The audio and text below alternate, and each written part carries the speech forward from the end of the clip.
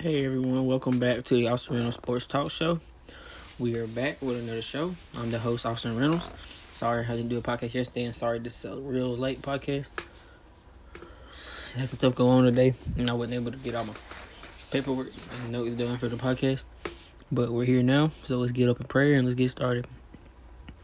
Dear Heavenly Father, I thank you for another great day, another blessed weekend, and I pray that you're giving everybody a great weekend. I pray that we all get a good night rest tonight and we all end up in church tomorrow, giving you all the glory, because without everything going on, it's not possible without you, Lord. And we need to love you and praise you and give you all the glory each and every day of the week. In Jesus' name, amen. Alright, guys, we got a pretty good show lined up today. We're going to start off with the SEC finishing 1, 2, 3 in the recruiting after National Signing Day. Now, if two of the people in there, it's not a surprise. But Texas A&M landed the number 1 spot with Alabama 2nd and Georgia 3rd. The SEC had 10 teams in the top 25 this year. And that's impressive. They dominated the recruits, but A&M came in and just completely whooped it. And I think that's a good thing. I think this is the year, if crazy stuff happen like it did this year, that we could say 3 SEC teams in the Final Four. It's going to be almost impossible, but it's a possibility if these teams can do what I think they can do. What I think all 3 of these teams can do. I think you can see either one of these teams in the playoffs, at least 2. It could be Texas A&M, Bama, Texas A&M, Georgia, Alabama, Georgia. It's going to be crazy. And I think if JT goes to Texas A&M, it changes the landscape for this whole thing. Because I think Texas A&M is a threat to beat Bama. They just beat them last year. I think they're even a bigger threat with JT as their quarterback. That's just my opinion on that, But, this is great. A&M jumped over everybody. A lot of people trying to blame it on the NLI contract or NIL contract things. I don't know. Man, I don't get into all that stuff because, a team going to do what they want to do. And I've always believed players get paid to go to these big schools. I've always been, they may not admit to it, may say they don't. That's just my belief on that. But it's definitely, congrats to A&M, man. A&M did their thing. They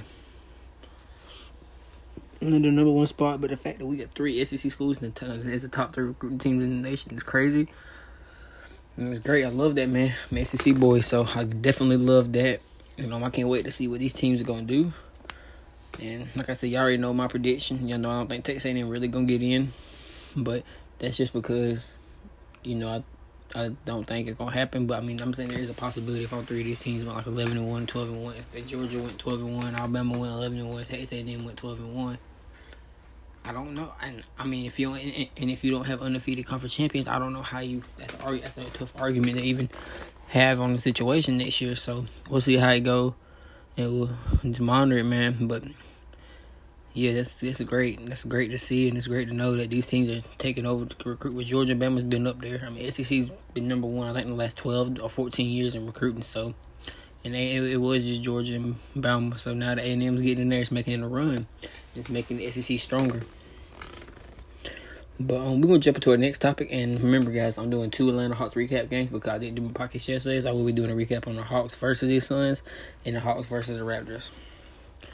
So we're going to start off with the Hawks and the Suns game, which was Thursday night when the Atlanta Hawks had a great close game with the Suns. A great game with 124-115 win. For the most part, they was up double digits multiple times in the second half, but it was still close,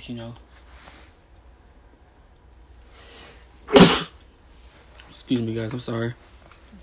But, the key players in this game was for the Suns. Who else? Devin Booker with 32 points and 3 assists. And for Atlanta, my boy Ister, he dropped a bag on them. 43 points and 5 assists. That he went slap crazy out there in that second half on them. And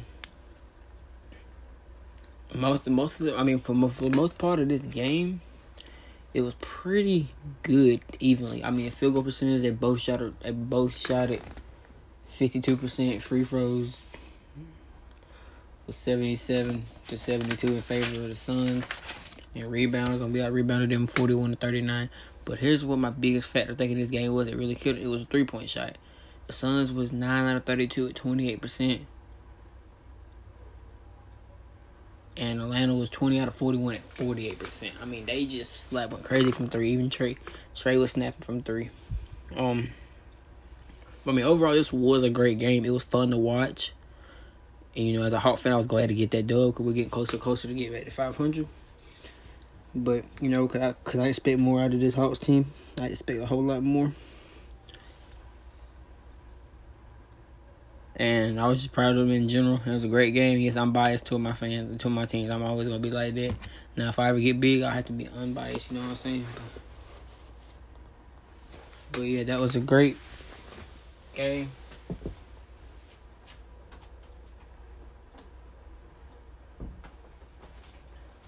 Sorry, guys. I had to check on something. But that leads me to my next game where the Raptors beat my Hawks 125-114.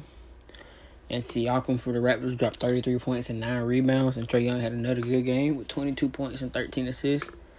3-point percentage and field goal percentage played a very big part in this game. Because free throw wise, and all other categories wasn't that far off. But free throw wise was 90 to 88% on the Hawks' favor. But when you go to field goal percentage, we only shot 46%. You shoot, that's actually pretty decent. But the fact that the Raptors shot 56% was very tough on Atlanta. But 3-point percentage is where it gets bad. We shot a whopping 31% compared to their 63%. The Raptors were hot with 3-point range and field goal range. They was doing everything up and down the court, and they played real good. I mean, they had more turnovers than us. They literally had 17. We had like 9. So, that was the thing that people don't realize, that really that's what killed us was shooting, But Atlanta's going to be a team. If their 3 points are cold, it's going to be harder for them to win. And that's just how that's set up. But like I said, Atlanta went 1-1 in these two games. We're 25 and 26. We're still in the run for the playoffs, for the play-in tournament. But we just got to continue to keep getting better and better. And I'm proud of them because they did turn this around, winning their last 8 out of 10. Because they were struggling. But it's a good thing to see that. But then we're going to hop into our last topic, which is the NASCAR Busch Clash at the Coliseum, which is Angels Memorial Coliseum, which where USC plays at. And I'm going to give you a little background on how it got started. On the 14th of 2021, NASCAR announced that the Busch Clash will be moved, which is normally at Daytona. They normally like last year they did 3 weeks at Daytona. Normally they do like the 3 weeks at Daytona. But they moved it.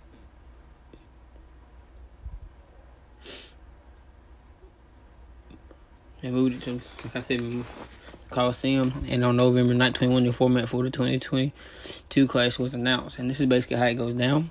The event is open for all teams and drivers for the first time in its history, which is dope, man, because you opening it up to people, making it more, what I'm saying, you open it up for every team and drivers, so that's dope. So you get all your drivers on your team in there, they can get their chance. And I like this at the Coliseum. It's different, it's just real short, because I just got done watching the practice and qualifying for today, and it was real good. Kyle Busch caught that pole, which y'all know that's my favorite driver. Well, y'all probably don't know that, but that's my favorite driver. And they're going to do heat races with this, which I love that too. It's a fact, and they will do a total of 350 laps and 7 races. The 36 charter teams and up to 4 open teams will participate in qualifying.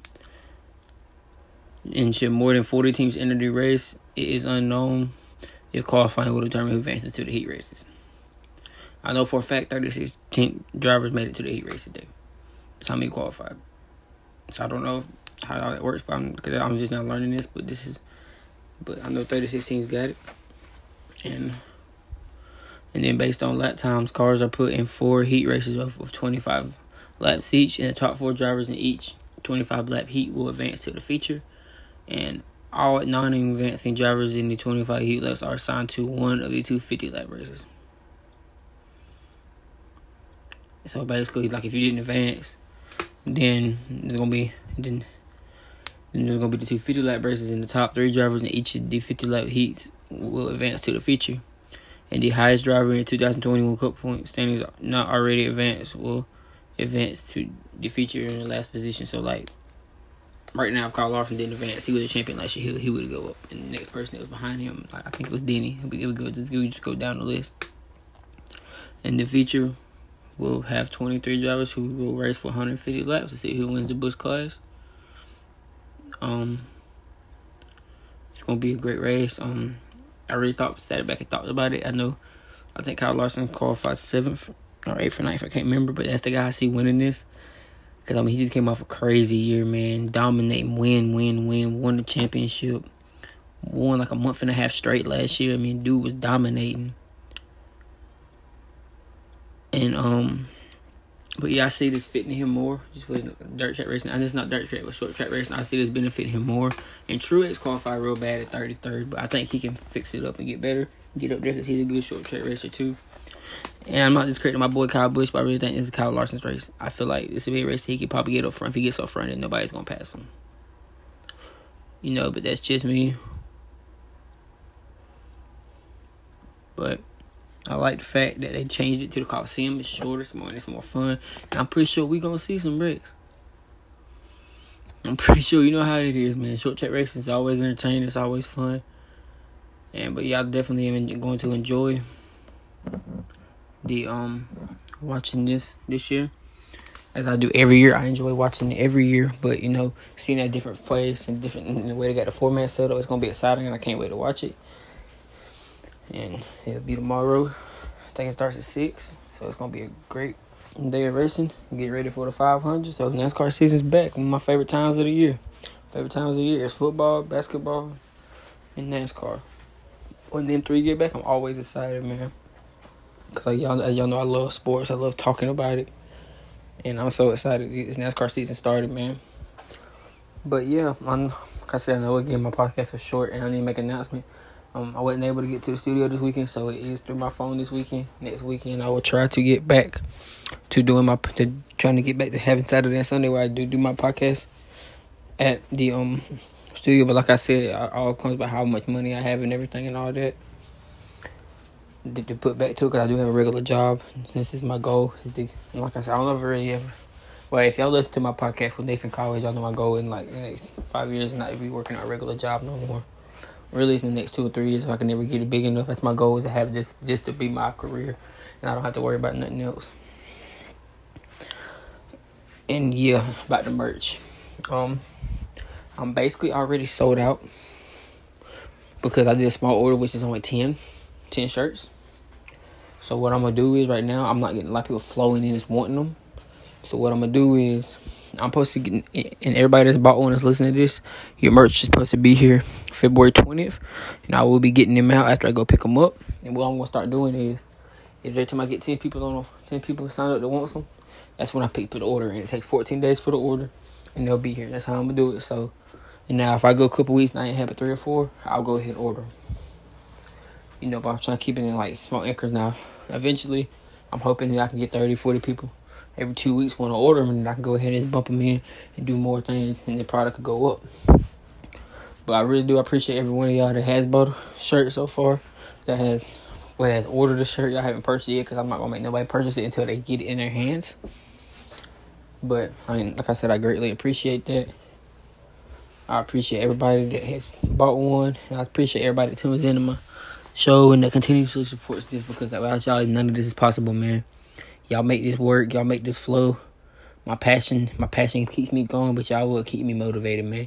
The fact that y'all watch it, and I'm gonna let y'all know I'm 19 views away, like on Anchor, from getting my first basically endorsement thing where I get sponsored and I start getting paid for it. So I'm extremely excited about that, and I can't wait to get that up and moving.